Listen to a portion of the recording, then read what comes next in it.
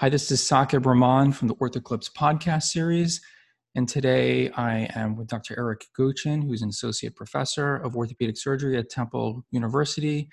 And he's the director of foot and ankle surgery in our department and colleague of mine. And today we're going to be talking about Achilles tendon ruptures, surgery or non-op. Thanks, Eric, for coming on the show. Thanks for inviting me. Great. So let's just start off with talking about what are the current controversies with management of Achilles tendon ruptures. Well, the main controversy is really deciding whether to do surgery or whether to treat them non-operatively. In the past, it really wasn't much of a controversy because historically the non-operative treatment had a re-rupture rate of about 12% compared to 3% with a surgical treatment. And really it was pretty straightforward who was going to have surgery, almost everybody, and who wasn't. And at that time, our treatment was putting them in a long leg cast and immobilizing them in equinus for prolonged periods of time. However, we want to treat our patients based upon science and not theory. And so there were scientific studies that were done, which were animal studies that revealed that there's significant tendon healing that's much better with range of motion versus treating them with immobilization. And then researchers decided to start using this on human studies, and the outcome studies started showing superior outcomes with functional rehabilitation compared to the immobilization that we had done. And so now it makes that decision between surgical versus non-surgical much more blurry and difficult to decide. So what kind of data do we have? Is it strong? And what does the literature teach us about this issue in particular, about operative versus non-op here in 2020? Well, I think there was really a landmark article that came out in 2010 in JBJS written by Willits, and it was operative versus non-operative treatment of acute Achilles tendon ruptures. It was a level 1 randomized controlled study. They had 144 patients that they followed for 2 years. And what they found at the end of the 2 years was that there was no difference in re-rupture rate between the two. And this is treating with the functional rehabilitation compared to surgery. There was a slight improvement in plantar flexion strength in the surgically treated, but it wasn't really clear if it was clinically significant in that difference. And the other big difference between the two, though, was that the complication rate was 18% for the surgical patients and only 8% for the non-operative patients. Since then, there's been multiple studies that have really corroborated the findings that they had in that study. And what we found is that most of the studies also show no significant difference in re-rupture rates. There's a slight increase in improved function in some studies that appears to be kind of on the early side. And there's also some suggestion in some meta-analysis that they may be able to return to work or return to sport 2 or 3 weeks earlier with the surgical treatment. But all of them confirm that there's a higher complication rate in the surgical cases. Okay, yeah, so that's an important study for those who want to look that up. How about something more practical for the listeners in terms of tips? What are some of your tips to managing these successfully with non-op methods? Maybe you can think about a few examples or something like that. Or how are you successful when you go with rehabilitation? Yeah, I think what we have to realize is functional rehabilitation is not doing nothing. It's actually very specific, but you want to make it simple so the patients can follow it because it's a progressive treatment algorithm. So what I tell the patients is that they go for 2-week intervals where they progress their weight bearing. So the first 2 weeks they're non-weight bearing, which is really, I think, just because it usually hurts to walk on it. And if they can put some pressure on it early, that's fine as well. But 2 weeks of non-weight bearing, followed by 2 weeks partial weight bearing, and then 2 weeks of full weight bearing in a cam boot that has heel wedges in it. And the heel wedges are about 2 centimeters in height. And you tell them to put their weight on their heel, and they'll figure this out. Most of them can tell right away if they put weight on their toes. You don't want to say toe touch weight bearing, because if they put weight on their toe, then that activates the Achilles, and that actually causes pain. So if they put weight on their heel, they actually can walk without pain.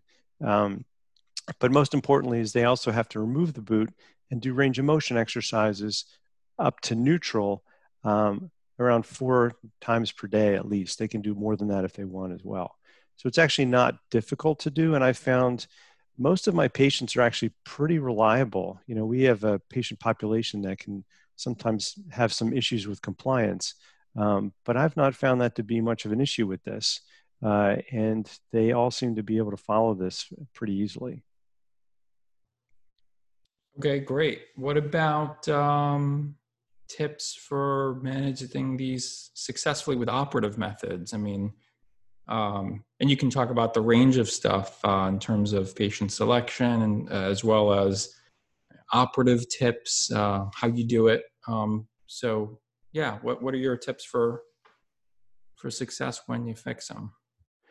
Well, traditionally, people have been doing an open technique, and the open technique is still fine.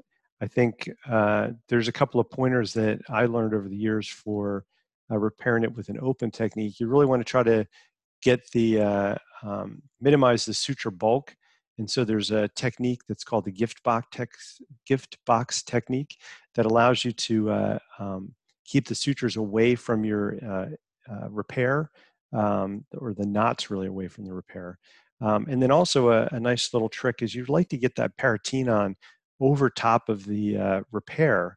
So you have that extra layer of soft tissue between the skin and the tendon repair. And one of the ways you can do that is after you've repaired the tendon is slide around the tendon anteriorly and split the paratenon anteriorly lengthwise. And that frees it up so that then you can pull it around posteriorly and get a less stressed repair over top of the tendon. Um, and then I actually have switched to doing a mini open technique, which I think had grown from the percutaneous techniques that have been developed in the past. People began developing percutaneous techniques to try to minimize the risk of the wound complications. But there were a lot of issues. It was really not as reliable as an open procedure in terms of getting your sutures in good position. And so a few manufacturers have developed some jigs that you can use. And once I started using this, I found much better outcomes, not to mention quicker surgical times. And so it basically goes through about a 2 centimeter incision, and you pass a jig that has paddles that go deep to the paratenon, which helps to lower your risk of injuring the sural nerve because now your suture is going to all be underneath of the paratenon. And then it has outriggers that allow you to pass sutures through the skin and through the tendon.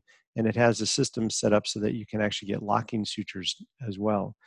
And then these sutures come out of that small incision. And then what I do is I use swivel lock anchors into the calcaneus. So I pass the sutures down there using suture passers.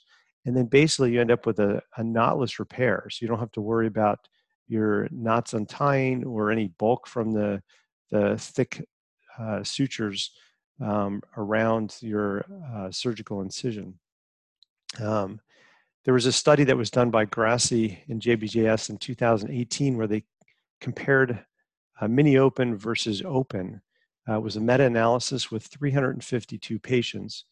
What they found was that between the two procedures, they had the same re-rupture rate, which is good, but they also showed less complications, shorter OR times, and similar or even sometimes better outcomes in the mini open versus the open. And in my experience, I've really found that these patients, when they come back for follow-up as they heal, the tendon really feels and looks more like a normal tendon. When you do the open procedures, a lot of times you get this big, bulky scar that's around the tendon. But when you do these mini open, the tendon really feels and looks like a normal tendon. And the patients, in my experience, seem to be getting better faster as well.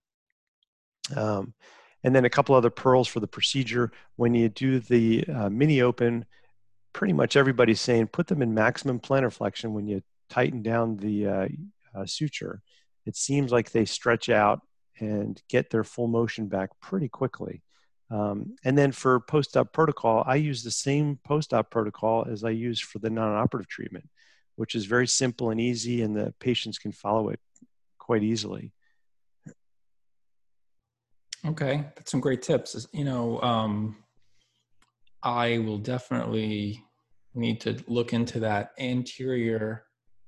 From what I'm hearing, anterior longitude, almost like a relaxing incision in the anterior peritoneum to allow it to come back up over the top. I've certainly been in many cases where you think you open the peritoneum pretty nicely and you just can't get it to close so nicely at the end at that critical spot right over your where you tie your sutures. So that's a nice one. And I'll certainly have to look into the mini open. Not sure that's something you do a lot more of these than I do. They come your way, but that definitely sounds intriguing. The mini open technique as well. I know many other mini open techniques have come and gone. So that sounds nice that that's working for you. Maybe we'll finish up with perhaps if you can give maybe a case example that illustrates your decision making here. So maybe like a borderline case. I think many of us would agree if you have an elderly patient with bad diabetes, peripheral vascular disease, perhaps someone who's not particularly active, you're worried about wound complications. And if you have a patient who walks into your office and is very athletic and is insisting on surgery, you may not have a good argument to go non-op. But the study you pointed out certainly was not on elderly non-ambulatory patients. I mean, these were reasonably athletic patients who they truly decided to go one way or the other, and with functional rehab worked out. But can you give maybe a case example of maybe a borderline case or something which forces you to really think about a lot of these principles you brought up and ultimately deciding how to go about it, and then what one or two things might change your decision? Which factors might change your decision? Sure. I think the most important thing is to make sure that you really explain the risks and benefits of either avenue, whether you're going to do surgery or treat them non-operatively. We always do that with all of our patients, but in this case, I really take quite a bit of time, particularly for those gray zone patients, the weekend warriors, to really go over the pros and cons of each treatment with them so they really can make an informed decision. Because I think this is one where the patient really does need to make the decision, because you can go either way. And everyone has different expectations and levels of risk. And, I think we in our minds think right away, oh, this person definitely needs surgery. But then sometimes that's not what they want. And so I remember a specific patient that I had was a semi-pro football player in his mid-30s, and had been playing football for years. And he came in with an acute rupture, and I thought for sure this guy's going to want to have surgery. And I explained to him all the things that we just talked about, the benefits of surgery, and for somebody that's really athletic. And he said, you know what? He said, I think I'm going to just retire after this. I think I'm done with this. And he said, I don't really want surgery, so I want to go non-operatively. And so we went ahead with the non-operative treatment, and he did great. I mean, I haven't followed him for 2 years to see how he's doing, but he recovered fine. On exam, his tendon looked wonderful. He had really good strength by the time I discharged him, was able to do a single stance heel raise without any difficulty, and was really happy with his outcome. And so, it really kind of caught me off guard, but it's just a great example of how we need to tailor our treatment to the desires of our patients. Even somebody that's older might say, hey, I want surgery because sometimes in their mind, they just feel like this is the way to go for treatment. And as my example pointed out, sometimes a really active person may decide not to do surgery. So I think the key point is really to have a good discussion with your patients so that they understand the benefits and risks of each treatment option. Yeah, that's a really good example. And there's something when I have this discussion with we're in Philadelphia, of course. I do remind patients sometimes that, even in the highest level athletes who get, access to excellent medical care, wound complications and infection still occur. This is an area that we take very seriously with regard to that concern. Of course, every patient you have that discussion, infection, wound issues, these are all bleeding risks, et cetera, with any surgery. But this is one of the reasons why, we still kind of discuss very seriously, a non-operative treatment course.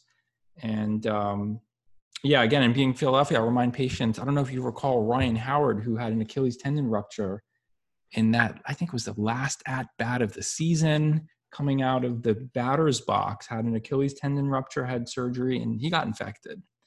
Yep. And that really affected his rehab. And there's some people who still remember that. They certainly remember Ryan Howard. So it's just a reminder that it's a humbling problem to treat. You treat enough of them, and these can be pretty devastating problems sometimes. So, well, I think we covered that pretty well. Again, our topic today was Achilles tendon ruptures, surgery or non-op, and we talked about a few other controversies as well. My guest was Dr. Eric Gochin from Temple University. Eric, thank you very much for coming on the show. I really appreciate it. Thanks, Saqib. I appreciate the ability to join with you.